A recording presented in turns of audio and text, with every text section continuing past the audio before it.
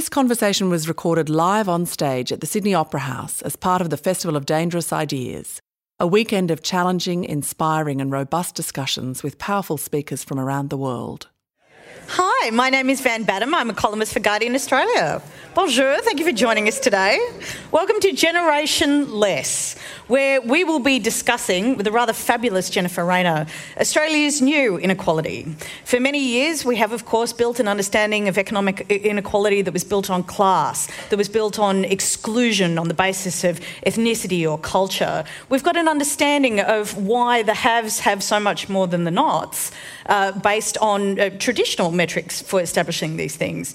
The new phenomena is, of course, that of intergenerational inequality. Does one generation have more than another? What does it mean to be a young person? Is the future bright or was the past much better? Before we answer these questions, I'd like to make the most important acknowledgement of all, and that is today, this discussion about who we are as a people and a nation will be taking place on the lands of the Gadigal people of the Eora Nation. And as somebody visiting from the lands of the Wurundjeri people of the Kulin Nation, I pay my respects to elders past and present for standing today on a land that was stolen, never ceded. And certainly if you run into Andrew Bolt at this conference, please let him know that.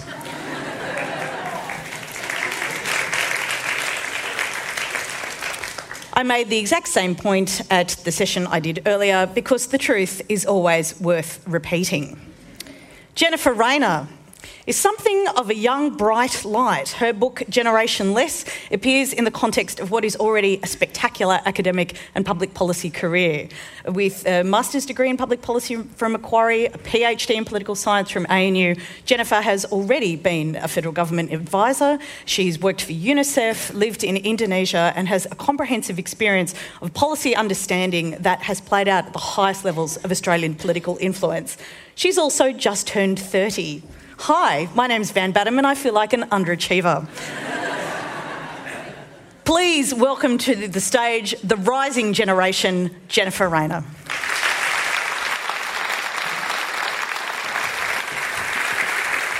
Thank you.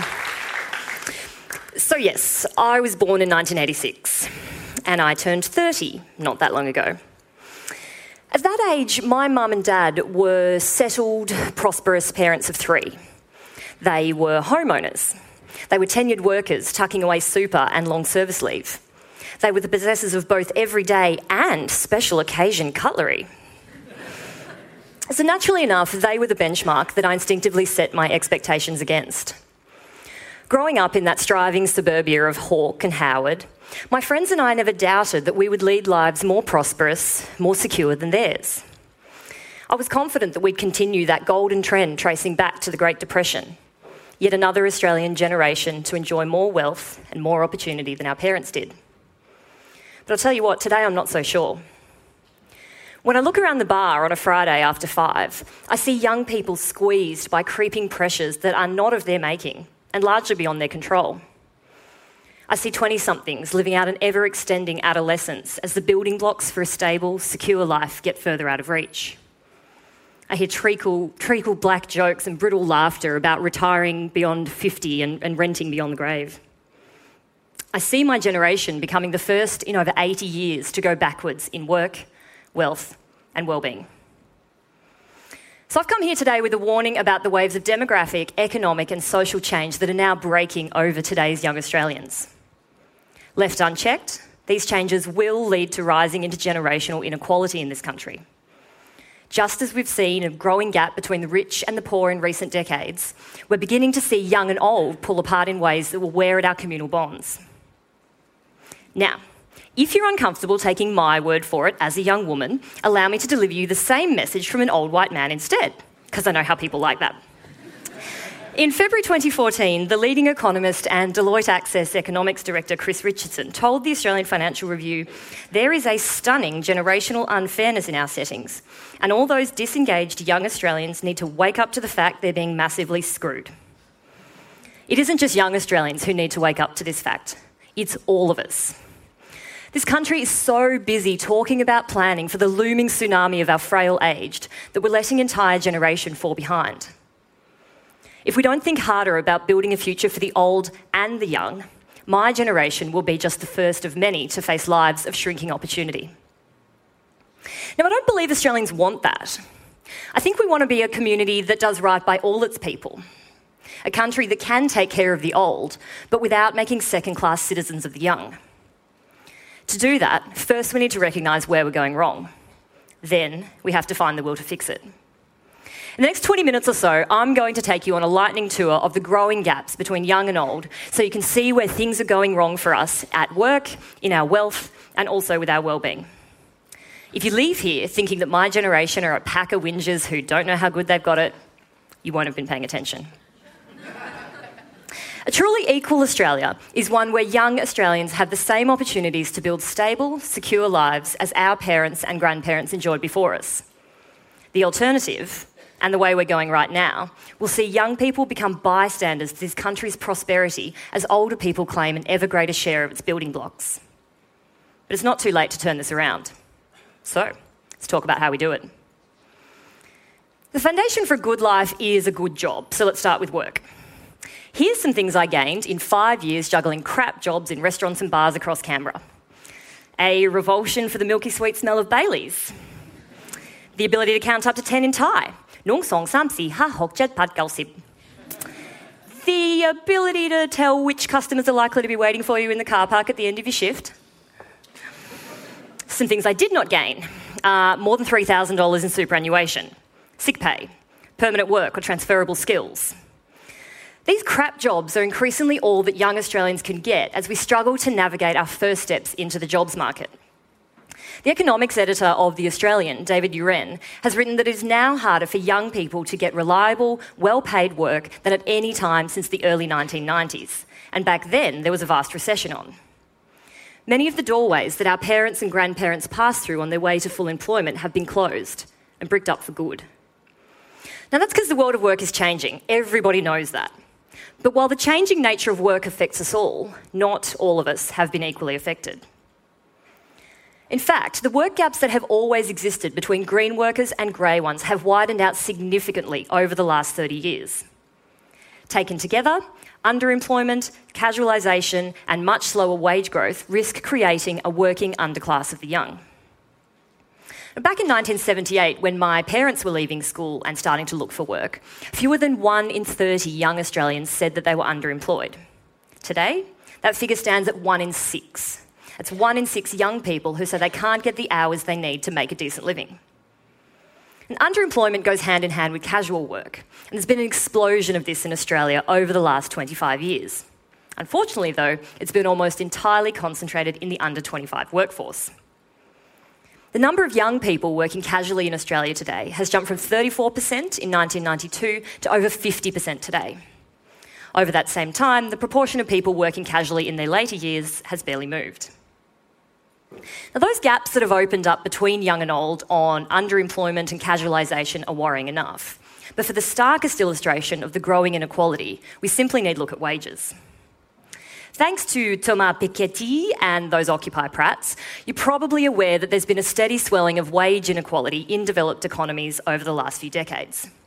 But while there's been plenty of fiery debate about this growing gap between the rich and the rest, I'm yet to see anyone point out that wage inequality is also mushrooming between different age groups. The gap is opening up because over the last 20 years, wages have grown about twice as fast for people over 50 as they have for people under 25. In 1990, a 20-something worker who managed to get into the jobs market before that recession hit was earning about $750 a week in today's money. Now, it's not exactly high rolling, but when you factor in that a worker in their mid-50s was only earning $220 a week more, seems fair enough. Skip ahead to 2013, and an under-20s worker is now earning about $940 a week. But their grey-haired colleagues have left them in their dust. Workers in their 50s now earn over $1,550 a week. As a result, that wage gap has opened out to over $600 a week. A fact that explains the success of all those god-awful 60s revival musicals, if nothing else.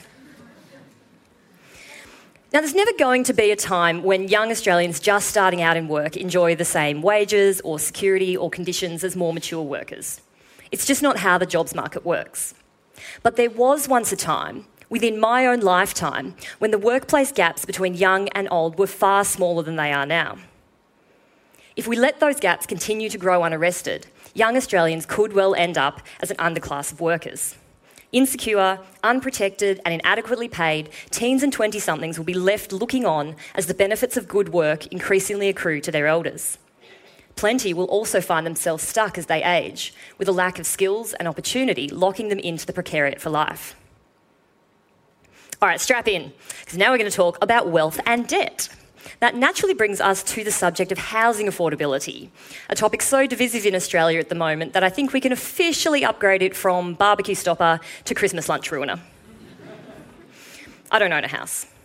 I did, briefly, but my stint as a member of the propertied class ended a couple of years ago when, at the age of 28, I decided life as a suburban wife and mother was exactly as airless as Betty Friedan had described it. I left the house, and the husband with it, and fled back to a rented flat in the inner city. We'd only been able to buy the place because a confirmed bachelor uncle of my ex's had died and left us an unexpected lump sum. Even then, the best we could do was a falling down 1970s three-bedder in the northern back blocks of Canberra, sort of suburb where you'd more readily find meth than methode traditionnelle at the local shops. I won't pretend I was all that sad to leave the place behind. So, now I am back among the 60% of people aged 25 to 34 who bed down in the negatively geared nest eggs of grey-haired investors. 30 years ago, I'd have been well in the minority to still be renting at my age. But today, you have to reach far into the late 30s age bracket before you find more than half of the group owning their own home. And this is a relatively recent development, although we seem to have got quite used to it. In the 12 years since I first moved out of home, ownership rates among young Australians have plummeted. As we saw only a few weeks ago with the release of the latest Hilda survey data, home ownership is now at its lowest ever level among young Australians, with just 36% of people in their late 20s and early 30s having made it into the property market. As I'll talk about a bit later on, that directly affects the choices we make about things like partnering up, pushing out kids, and putting down roots. But just as importantly, my generation's inability to get into the property market early is going to have lifelong repercussions for the amount of wealth that we can accrue. Those coming up after us are going to be even more financially dispossessed unless we act to fix the skews in the system that favour our propertied elders. Since 2004, the Australian Bureau of Statistics has been monitoring the net worth of people at different stages over the life cycle. That's the value of everything they own once all their debts and liabilities are taken into account. Household net worth for people under 24 grew by about $24,000 over the decade between 2004 and 2014. People in their mid-50s and early 60s saw their net worth grow by $286,000. Pretty respectable bump in anyone's book, no? My cohort? Yeah, we went backwards. People aged 25 to 34 are worth $500 less in 2014 than people the same age in 2004. There's a reason I still make my mum and dad pick up the tab when we go out to dinner. The unspoken compact that young people will enjoy more prosperous lives than their parents is breaking down, and that break starts with us. If you want more proof, consider this. Between 2004 and 2014, net worth for everybody over 45 grew by more than the total net worth for people under 24. As a result, the wealth gap between young and old has widened out by hundreds of thousands of dollars, from about $860,000 in 2004 to over $1.2 million in 2014. The price of housing plays a huge part in the story of growing wealth gaps. It almost single-handedly explains why my cohort has gone backwards compared with people the same age a decade ago. As buying a home at 35 instead of 25 has lifelong consequences. For a start, it likely means a decade longer paying off that mortgage as you age. The average Australian mortgage today is about $461,000. Now that's a sum that would take two people earning an average income, paying 20% of that, about 20 years to pay off before you factor in interest. Take out that mortgage at 25 and you can be debt-free by the time you're 50, while having owned an asset that's jumped in value to boot. But wait until you're 35 or 40 or later, and you're still going to be paying that mortgage when you start planning your 60th birthday party. Not having property to your name is also a problem if you want to start a business or do anything else that requires major borrowing too. Building your own company or investing in someone else's idea is another way that people in previous generations, my mum and dad included, have grown wealth over their lifetimes. But if a bank won't lend you the seed money because you've got nothing to secure it against, then that source of wealth creation slips away too. I don't think this point comes up enough when talk turns to the social and economic impact of higher house prices. So the problem isn't only that my generation has gone backwards in wealth today because of our inability to get into the property market. An equally pressing predicament is that this is actually going to hamper our ability to become financially secure over our lifetimes. Now, the other side of that wealth story is debt, and today's teens and 20-somethings are lugging more of it than ever before. Huge house prices are, again, at the centre of that story, but rising education costs and the easy availability of credit are also part of the problem. Having been on both sides of that property divide, I'm really actually not sure which is worse. It does worry me that I'm steaming into my 30s without any way to secure my financial future. But for the 2 years that the ex and I did own a house, the thought of our piled debts never failed to cause me chest constrictions. The place cost us almost $420,000, despite one end of the kitchen rising fully 4 centimetres above the other because the house was slowly sinking into the claggy backyard. It faced the street on these flaking wood-framed windows, and once an entire section of those frames came away in my hand when I reached to stop from falling down the front step. The hallway between our bedroom and our living room had a snaking crack in it, almost wide enough for me to fit my index finger into. Everyone says buying your first home is hard. Everybody knows you have to take on a burden of debt to do it. But the quantum of that debt is vastly different for young mortgagees today than it was for people in previous generations. This means that those previous generations had a financial breathing room that few young mortgagees feel today. That's because in 1985, the average home loan held by a first home buyer was about $83,000 in today's money. Today, that average is up to $308,000. That much debt wouldn't be such a problem if the price of everything else was rising alongside it. But unfortunately, it's just not.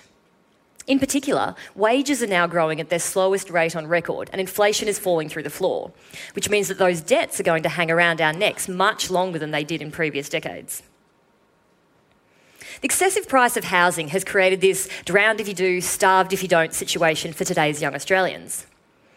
Those who are locked out of the property market are seeing opportunities for wealth creation recede off into the distance. But those who can get across the threshold are suffering a huge hit to their disposable income today and for the foreseeable future, and all for much less gain than people in previous generations enjoyed. Now, that situation's only exacerbated by the fact that my friends and I have debts our parents were blissfully unencumbered with when they were still fit and firm. Chief amongst these is student debt. In 2004, under 25s had an average of $3,500 more debt than their parents. Today, that average is up to $6,500. Now, that might not seem like much, but remember that's an average across the entire age group, and only about 40% of people go to university these days.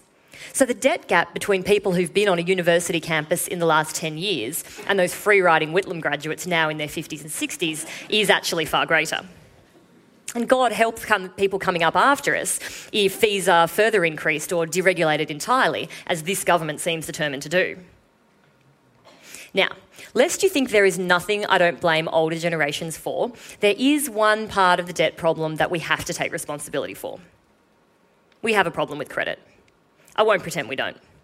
Long dead are the days my mum and dad used to speak of when furniture or tech would be carefully paid off in fortnightly instalments before being paraded proudly home.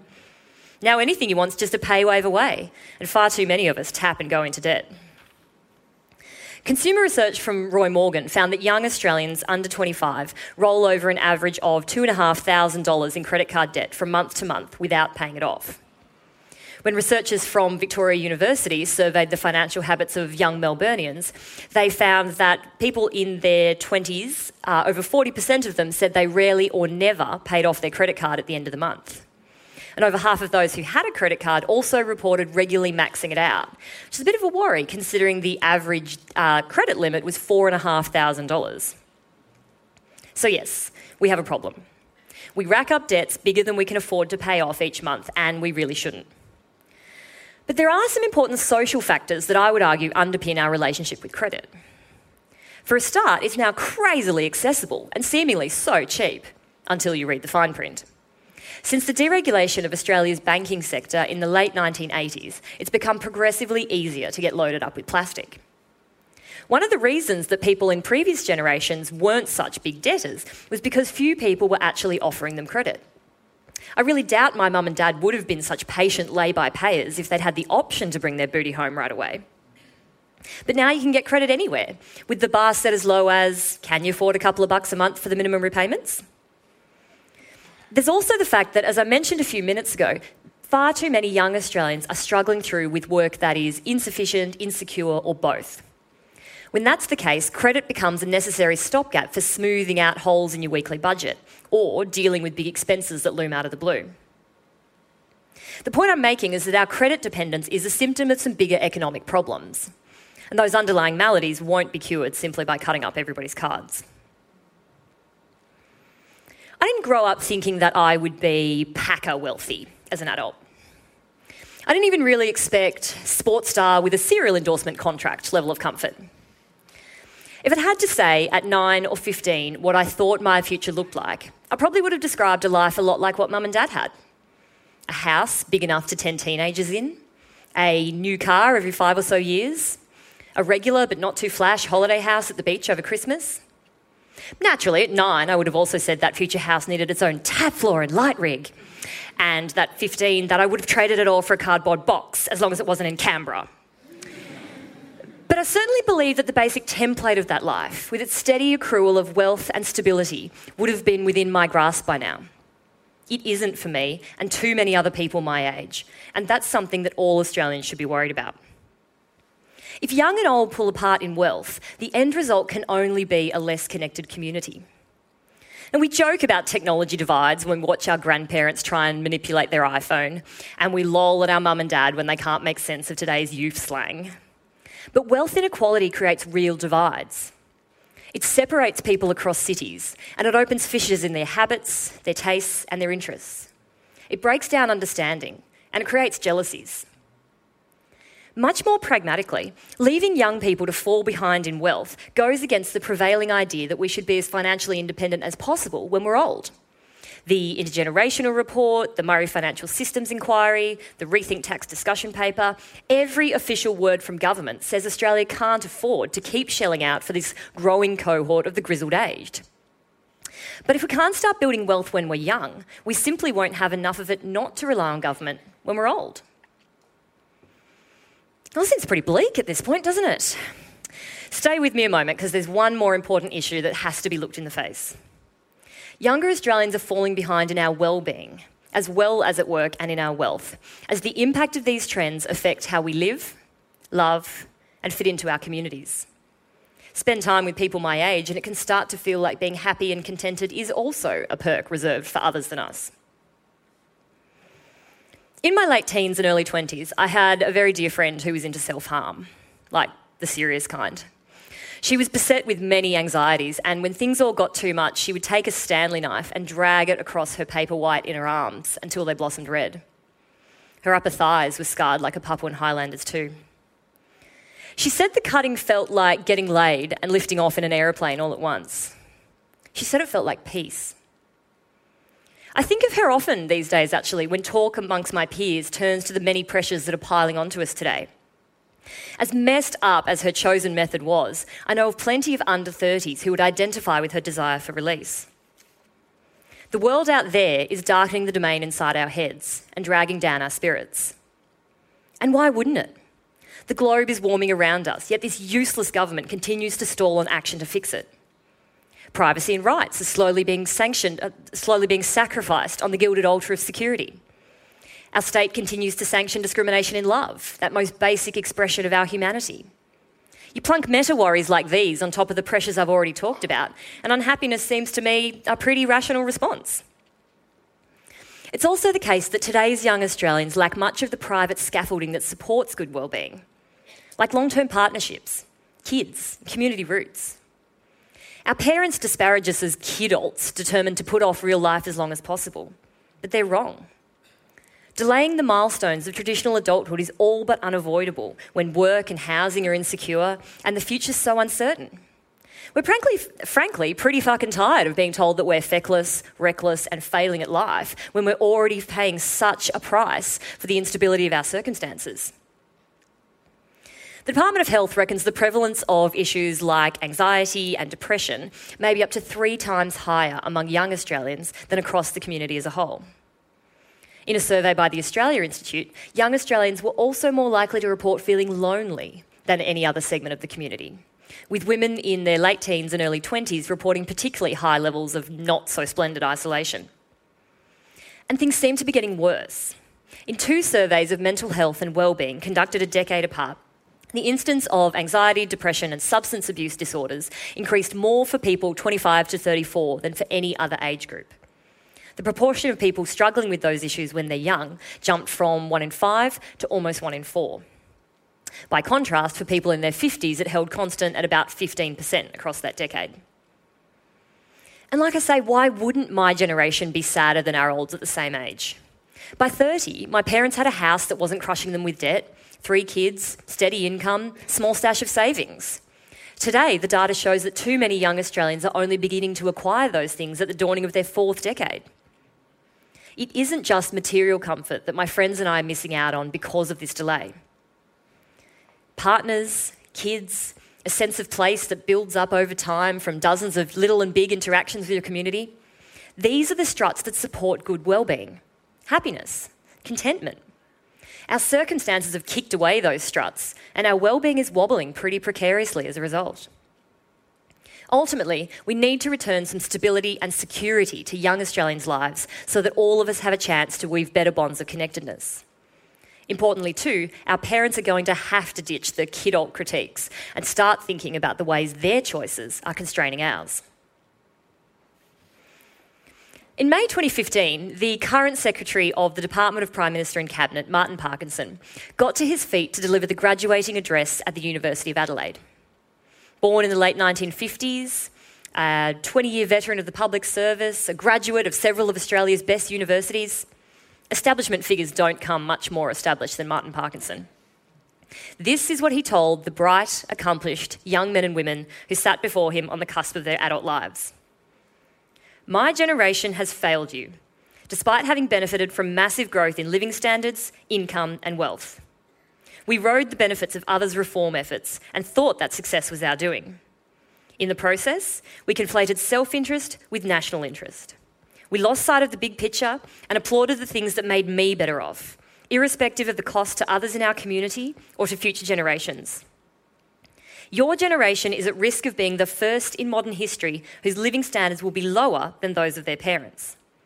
And the longer we wait to address today's challenges, the greater the damage willfully being done to future living standards. I don't think a more honest set of sentences has been spoken by an Australian public figure in a decade at least. Parkinson was prepared to face up to something we all need now admit. Things can't go on as they are.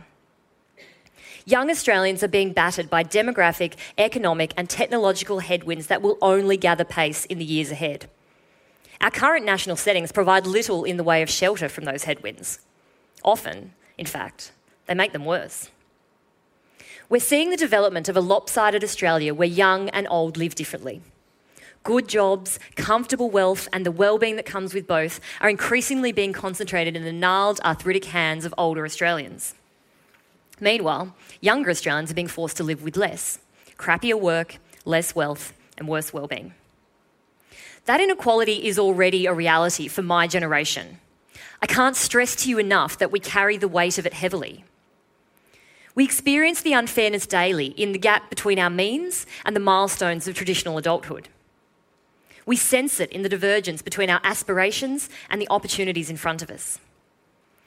It's like we're the latecomers to some great national feast, where the guests who arrived before us won't share even the dregs of their wine.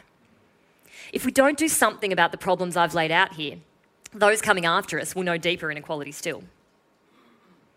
Now, I said at the start that an equal Australia would be one where young Australians have the same opportunities to build stable, secure lives as our parents and grandparents enjoyed before us. It's not so big an ask, but given current circumstances, it's going to take some big changes to achieve. Young and old Australians alike would have to have a hand in bringing about those changes. So to those of you who are here from those older generations, we don't hold you personally responsible for the problems we're now facing. We know you didn't do this all intentionally or with malice. You just grabbed with both hands the opportunities that were in front of you. You had timing and plenty of luck on your side. But as the damaging impact of current trends on young Australians becomes increasingly apparent, we will hold you accountable for whether you throw up obstacles to change or stand with us in making it. And for those of you who can hear your own life experiences reflected in my words, frankly, we shouldn't rely on them. It's very likely we're going to have to design, fight for, and deliver those big changes ourselves. Mum and Dad aren't going to be sweeping in to sort it out and kiss it better this time. Our default positions are cynicism and snark, but being a jaded smartass never fixed anything. Neither did disengagement or despair. Believe me, I well understand the temptation to throw your hands up and say things are stuffed beyond repair. I've felt that tug of fatalism myself. We've got every right to be angry and frustrated and disappointed about the way things have turned out for us. But not one thing will change until we channel those burning, bitter gut reactions into tangible acts. If we're going to build a fairer future for ourselves and coming generations, then we need to get involved. And that starts with believing that it's possible to bring about change through the institutions we have in front of us. Contrary to what you often hear, they're not broken. They're just run by people who have a good incentive to put other people's interests ahead of ours. So join a political party, go to a hearing, make a submission, show up. Above all, let go of this idea that there's something lame about caring too much. What's truly feeble is whinging without being willing to act. Because change only gets made when we take responsibility for making it. Tackling inequality of any kind isn't easy. There'll be spats and tantrums on the way as those who've conflated self-interest and national interest are forced to recognise the difference once more. But we'd be failing future generations just as much as those in the past have failed us if we decided it was all too hard. So, as that former US president with great hair and a bit of a fetish for movie star blondes once said, let us begin.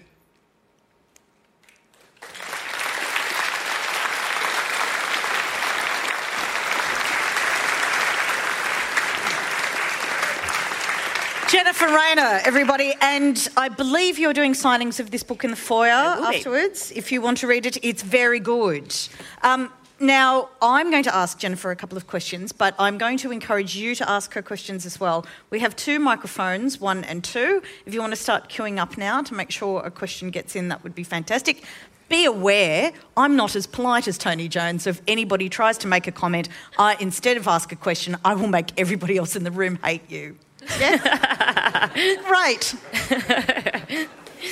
By the way, those of you who are social media literate, which I presume is everybody, if you're having fun with Twitter, the hashtag is FODI, Festival of Dangerous Ideas. Now, Jennifer, I'm going to play a bit of devil's advocate because I'm a shade, merely a few months, I suppose, older than you.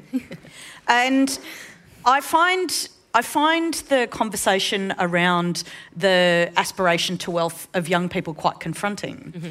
And I wanted to ask you, don't you think this is, this sense of loss based on particularly home ownership is actually a generational phenomenon as opposed to a generational trajectory? Because I look at my own family, and my family was still living in poverty when they emigrated to this country 3 generations ago. They were itinerant shearers, they got jobs in retail and the service industry. There was no expectation of my grandparents to own property. They had come from cultures where, the working class and the underclass didn't. And my family only transitioned out of poverty because my grandfather fought in World War II and was a recipient of the War Service Homes Act, which was how a lot of Australian families actually built, the properties that they lived in, was through low interest loans provided on released land for return service people. And that house, that was transacted generationally with implicit family relationships based on the transfer of property. And in working class families, traditionally, many generations will live in the one property, and a transaction is made for children who take on caring responsibilities later in life, that you move back in with your parents and care for them to death, and then you inherit the house. And that's certainly how I'm going to approach home ownership. I've never gotten a mortgage because I will look after my mother as she's dying and provide care for her in that house, in that asset. So for someone like me, I look at, well, why don't we have homes? Why don't we have mortgages? It's a very middle class and very bourgeois materialistic aspiration. Do you think there's an unreal expectation? Do you think it's just a new cultural phenomenon? Do you think there are elements of an implicit classism in this debate around home ownership in particular? Yeah, I mean, it's a good point that there have always been people in Australia who would have been priced out of any property market, for example. And there have always been people who were only able to attain some of those markers of traditional wealth through intergenerational transfer. I guess the point that I'm making in the book, though, is that, and you've sort of illustrated it to some extent there, which is that since the Great Depression, what you have actually seen is every generation being a little bit more well off than the last. And partly, for example, through government policies, so post-Second World War, soldiers who served, who were then able to have land and build houses on it and that sort of thing, and get educated as well. John Curtin, my favourite, thank you. But what that has meant is that every generation in Australia, essentially since the Great Depression, has been better off than the last. You can talk about individual cases, but in broad terms, of averages across the community, that is what's happened. And what I'm concerned about now is that that is breaking down. And when you look at the trajectory for young people today, the opportunities to grow, whether it's wealth or whether it's to have a good job or, as I say, to actually experience the kind of quality of life that comes with any of those things, is breaking down in a way which is disrupting quite a long-term historical phenomenon. Is it possible to separate the accumulation of property wealth and the accumulation of other forms of social capital and look at them separately in regards to young people? Is it possible that the younger generation now is sort of property starved merely because older generations are living longer and holding on to property and not dying in a convenient way? Well, if they're living in all 5 of their investment properties, that might be true, but I think that's probably not the case. But how large a proportion of the older population do have their 5 investment properties? I don't have the stats immediately to hand, but there's some interesting data around on the proportion of older Australians versus younger Australians having investment loans. And when you look at that data, it's very clear that it isn't younger people that are owning all of these investment properties that we have in Australia. It is those older generations, and it makes sense that that would be the case because these are people who bought their first house in the 1980s, the 1990s, have seen that asset grow very significantly in value and then have a means to continue expanding their portfolio off the back of that. Younger Australians just have absolutely no capacity to get into that racket, as I would say, in the first place. Separating the issues, though, I look at something like the level of attention that's paid to this particular kind of discussion about accumulation of material wealth.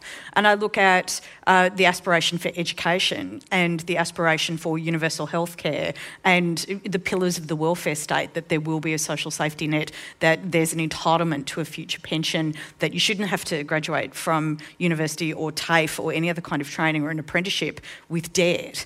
Are young people fighting the wrong front to make these claims on property as an aspiration, as opposed to looking at the continual erosion of their rights to quality of life mechanisms through welfare, education, health, etc.?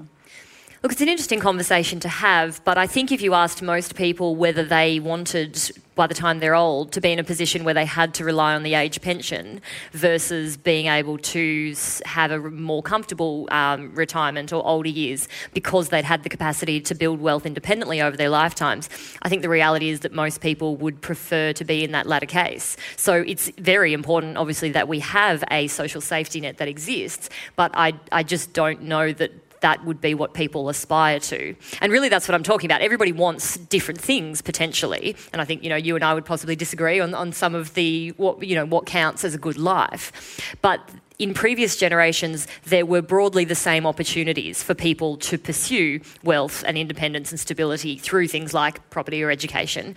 And younger Australians don't have those same opportunities now. And that's really the thing. I mean, you can turn your back on wanting to own a house if that's your politics or those are your values, or, you just have a completely different understanding of what a good life looks like.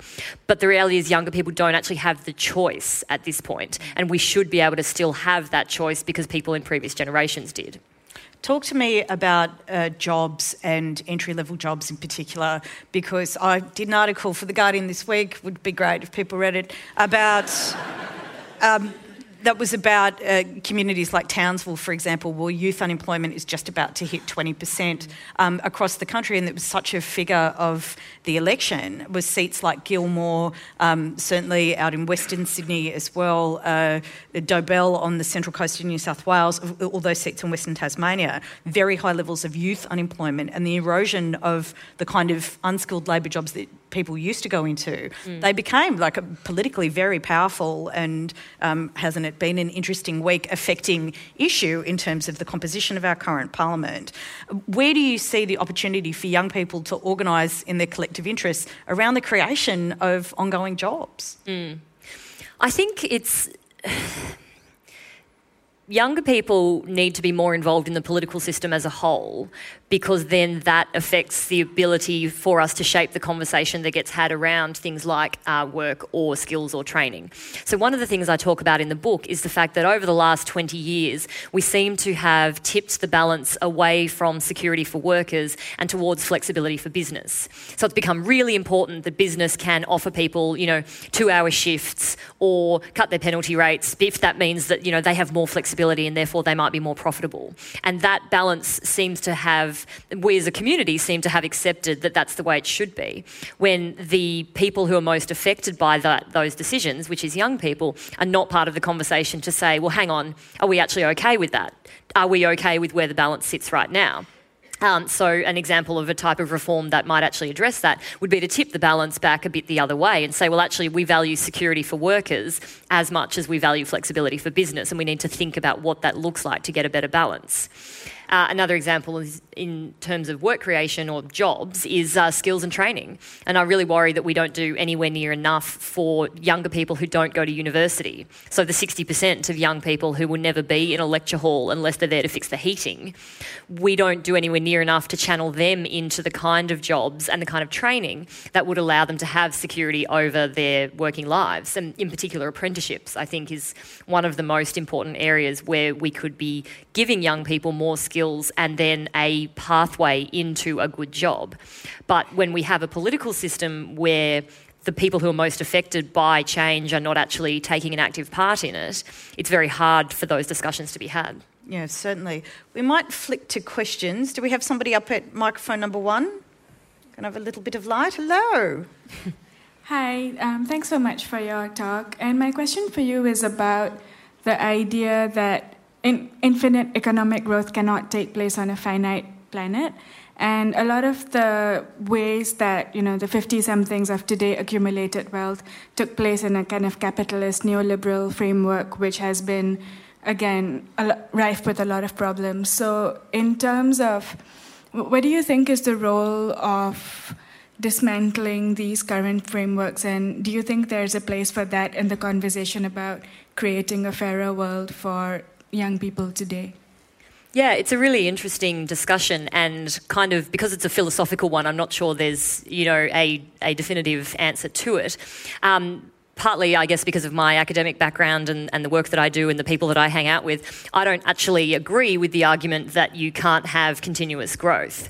I think you can look at what types of growth you're talking about, and certainly continuous growth based on carbon, coal-based energy generation, for example, is not permanently sustainable. But as technology changes, as we discover new ways of generating power, for example, or new resources, things like wind and wave power, then you can continue to generate economic growth in ways which don't do the same kind of damage as has previously been the case.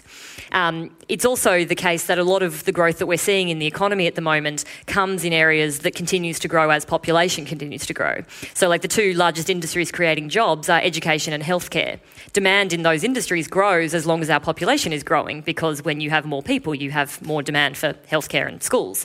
So I guess I would start by saying I don't really agree with the idea that you can't have continuous growth. But obviously what we do need to have is growth which doesn't take from tomorrow at the expense of today, which is why things like getting energy policy right, so that we're not leaving younger generations and those coming after us a completely destroyed planet for the sake of a bit more growth today, is really important.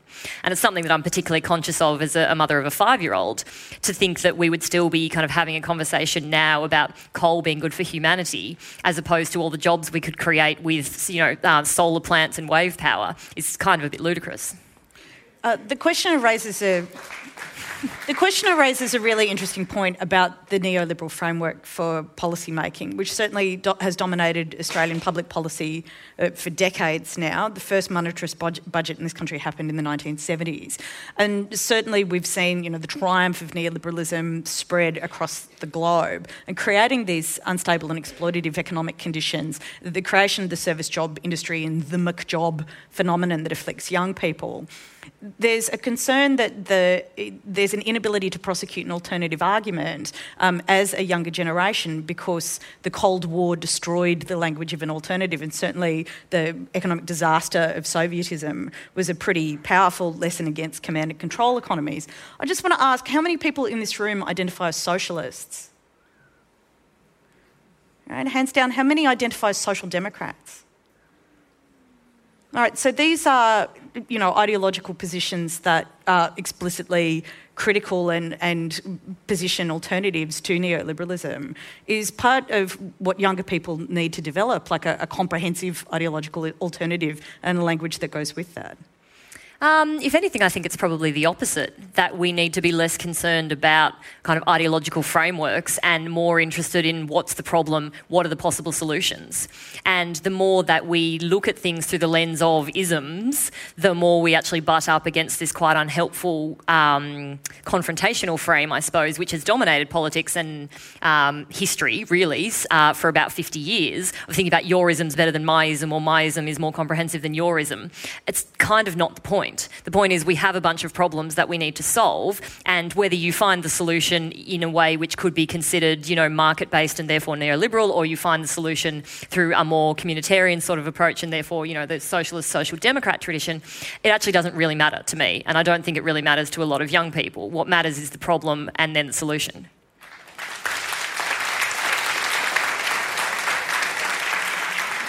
Hi. Number two. G'day, how you doing? Following on from that last point, what are the drivers behind all this inequality in Australia? Stiglitz identified the 1%, the guy that came up with that term. So what are the drivers here? And also, as a near-grizzled member of the X-Gen, the lack of home ownership and also increasing casualisation is surprisingly very, in my cohort, quite regular. It's, instead of having full-time jobs, it's increasing casualisation. So I just want to know how the X-Gen is faring in the data that you've done. Yeah, sure. So you're absolutely right. As I've talked about, these growing gaps between young and old have been widening for the last sort of 30 years or so. And what that means is that people your age as well, the sort of the generation above me, have also been caught up in that. And I guess the point that I would make is that things are getting progressively worse. So things were less good for you than for your parents. They are less good for us than they were for you, and they will continue getting worse for the generation after us and potentially, my son's generation, unless we actually think about fixing some of these problems now rather than letting them continue to roll on. In terms of what the actual cause of these problems are, I don't think there really is any one, and that's kind of why it's such a challenge these days. There are a range of different policy prescriptions, policy changes that have been made over the last 20 or 30 years. Things like changes in the labour market in the 1980s under the Hawke-Keating government, tax policy changes in particular, things like superannuation, negative gearing, capital gains tax under the Howard government, and all of these trends are just coming together in a particularly problematic way. So it's not that there's kind of one silver bullet that would fix all this. It's that as the economy and our community is ageing and technology is changing the way that we work, it's becoming clear that our current settings are not sustainable if we care about closing that gap. And so it's about saying, here is a set of problems that we have. We need to think about fixing all of them rather than thinking there's one, group of people, for example, that we can take everything from and everything will be fine. It's not the case. Right, number one. I'd love to hear your perspective on two policy options in terms of improving home ownership for young people. One is an idea that's been suggested about giving young people the opportunity to use their superannuation to buy a home. Obviously, we're accumulating wealth from the moment we join the workforce, and is that an opportunity? The second idea is there an opportunity to limit foreign purchasing of Australian property further? Obviously, that's dramatically increased in recent years. There are a lot more people who aren't Australian citizens who are buying Australian property. That would inflate the price of some types of property. And I'm wondering whether further limits on that would actually bring down the price of property. Sure. So I'm a huge supporter of the superannuation system in Australia. I think it's one of the kind of signature achievements of the former Labor government, and really what we need to be doing is expanding it. So we're at 9.5% now in terms of the amount that's compulsorily put aside. We should actually be growing that amount because young people need to continue to put aside as much as possible when they're young so that can compound over time to build proper wealth for when we're old. So I actually very strongly disagree with the idea of allowing people to access their super when they're young, because housing is one part of the wealth story, but superannuation is, particularly for people my age who will be beneficiaries of that system all the way through, it's kind of the one bedrock that we can rely on to have some kind of stability and security as we get older. And once you start messing with that system, I think you really underpin something which has been quite a significant public policy step forward. And on the point about foreign ownership, the reality is we wouldn't have half the apartments that we have in this country if Chinese investors and investors from overseas weren't building them. So actually the contribution that foreign buyers have made is quite important to the housing market. And my personal view is that the checks and balances we have in place get that balance right. And it's actually really important to recognise the contribution that overseas money makes to how our economy works. Okay. Down here, number 2. G'day Van and g'day Jen, wonderful chat. So look, recently with the rise of Pauline Hanson and Donald Trump, it seems like more and more there's like a divide within kind of Western nations. It's often fixated on identity and has ugly kind of threads of racism running through it.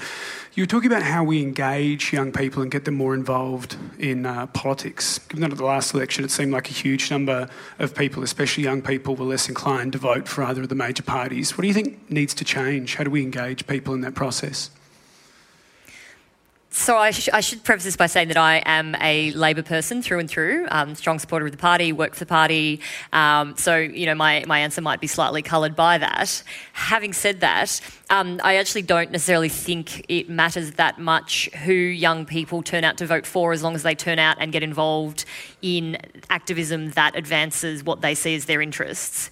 So I think there's sort of an implication in your question that voting for one of the minor parties and, you know, these newer parties doesn't represent what people see as an advancement of their interests. I think the more interesting question is, why do they feel so kind of shut out from major party politics such that they would then pursue voting for, you know, your Hansons or overseas the Trump and that sort of thing? And the question, I think, comes back to economic security, is do people feel like their lives will be better off in the future or not? And when they feel like they won't be, then they look back to a time when they feel like things were better and they start thinking, all right, well, what was it about those times that meant that people like me could have a good life and the kind of life that I see being beyond me right now? And then I think it's sort of a bit of a mistaken view that it was because, you know, white people were better off than people of different colour, or because we had less immigration or we had less foreign investment. But I think it's understandable in a context of economic insecurity for people to start looking backwards. And so if we can address that insecurity, if we can make people feel like they have a stake in the community again, then a lot of that, I think, takes care of itself. Just out of curiosity, can you put up your hand if you are a member of a political party and you're here today? Yeah. To return to my earlier point, do you think, you know, there was a round of applause against the notion of isms, but I think, you know, is it entirely possible that young people don't join in organised political party processes or engage in political campaigns because they don't have the language of engagement? All of you are here because you're interested in politics and economics and society and young people, yes? But we only have a couple of hands of people who are actually involved in political parties and the engines that drive policy change in Australia in a democratic system. Why do you think there's such a disparity? So one of the things that I talk about in the book in terms of solutions is actually sort of going back to better civics education at school. Because I think you're right, a lot of people actually don't feel like they understand the political process and therefore they don't feel like they have a stake in it and they don't see where they would fit in. So I actually think something that I would really like to see and it would be really useful would be a civics education that teaches people not just, upper, lower house, 150 MPs, here's the national anthem, but actually says, this is how you make a submission to a Senate inquiry. This is what the legislative process is, and here are the places that you can feed into it. Those kind of practical ways of influencing the political system, which business does, and unions do, and people with a lot of money do. And I always find it quite funny when people say, for example, oh, why would you get involved in a Senate inquiry? Like, what's that going to do? And you say, well, the Business Council of Australia makes a submission to almost every Senate inquiry. And, all of the peak lobby groups for very large industries make submissions to all of those. And they do it because they know that it makes a difference, that having your voice heard in that room is the best way to actually guide the outcomes that get decided there. So I think giving people that language, giving people that literacy of the political system is something that we've moved away from in the last, particularly sort of 10, 15 years at school, where there's this whole sense that we need to go back to the, 3 R's in education and we need this different type of system. When actually one of the most important things that we could be doing at schools is giving people the literacy and the skill set for meaningful political engagement. And the literacy of ideas. Do we have, yes, here? Down here? Yep. Oh, no, up the top. Sorry, I'm going to, there's a woman on the speaking list and I'm going to bump her up. I'm very pleased to hear it. I am very pleased that you're engaging with this idea as a mother of 3 daughters around the age of 20, etc. We've been trying to second guess what's going to happen in the workforce and where they may actually find some remuneration for the training and skills that they have. And we're not as good at it, I hope, as they will be. But with the globalisation of the workforce, it's really hard to predict what kind of skills you'll be remunerated for working in Australia that's going to retain the kind of cultural status and enjoyment that we have, And I'm very happy you said healthcare is a good area to be in because, that's kind of the advice we've been giving our offspring. But I do worry and wonder and feel for people who've graduated in degrees in Australia when they're competing with, equal graduates from other countries where they will outstrip the employment prospects because they can be, employed so much more cheaply. So how do we do something about that? That's an interesting question. To go back to your original point about what will allow them to be, well remunerated and secure over their working lives, I think one really important thing we have to come to terms with is the idea of having one career over your lifetime is pretty much gone. And this is true also for older Australians and particularly people who work in sort of manufacturing, mining industries which are now in transition. Continuous skilling and continuous training is going to have to be a much bigger part of what a career looks like, and finding ways to continually build your skills and retrain potentially into something completely different. And the willingness to do that, I think, is going to be really important. In terms of your broader question about overseas workers, basically, is kind of your fundamental question. There are many jobs in Australia which will always have to be done here. They can't be outsourced. And again, health and education are really great examples of that. So I don't know that the worry is so much about, importing that labour for the sake of it being cheaper. It's more about protecting the conditions and the rights that we have here, because it should never be the case that you can bring people to Australia and have them work for less than an Australian would get paid. That's not who we are as a community. And holding the line on that sort of stuff really is both advantageous for our young people, but also for people who might want to come here and make a better life themselves. We will take one last question. Thank you for being patient. We have 1:26, so make it quick, make it quicker. What are your thoughts around the new current economic environment? As you mentioned, you believe in long-term continuous growth. However, currently we're entering a phase where the current inflation is ever plummeting. And if you look at previous years in Japan, where they're actually experiencing deflation. What do you think about us actually following a similar path and not having these same job opportunities for the future? And you have 50 seconds to answer the question. Oh, well, just a few things to unpack there. No, obviously the economy is in a really tricky spot at the moment. And what's very interesting is that we're seeing continuous growth in something like GDP, but then things like income are falling off on the basis of that. So we're getting this really interesting gap that we haven't necessarily seen before. What that means is we are in some ways in fairly uncharted economic territory in this country, certainly for the last 30 years or so. So I don't know what the answer is to making it better. What I think starts with, though, is understanding that we are in quite a different time and that the things that worked previously may not work now. And so we have to think really hard about different solutions. That was amazing. Well done, Jennifer Rayner.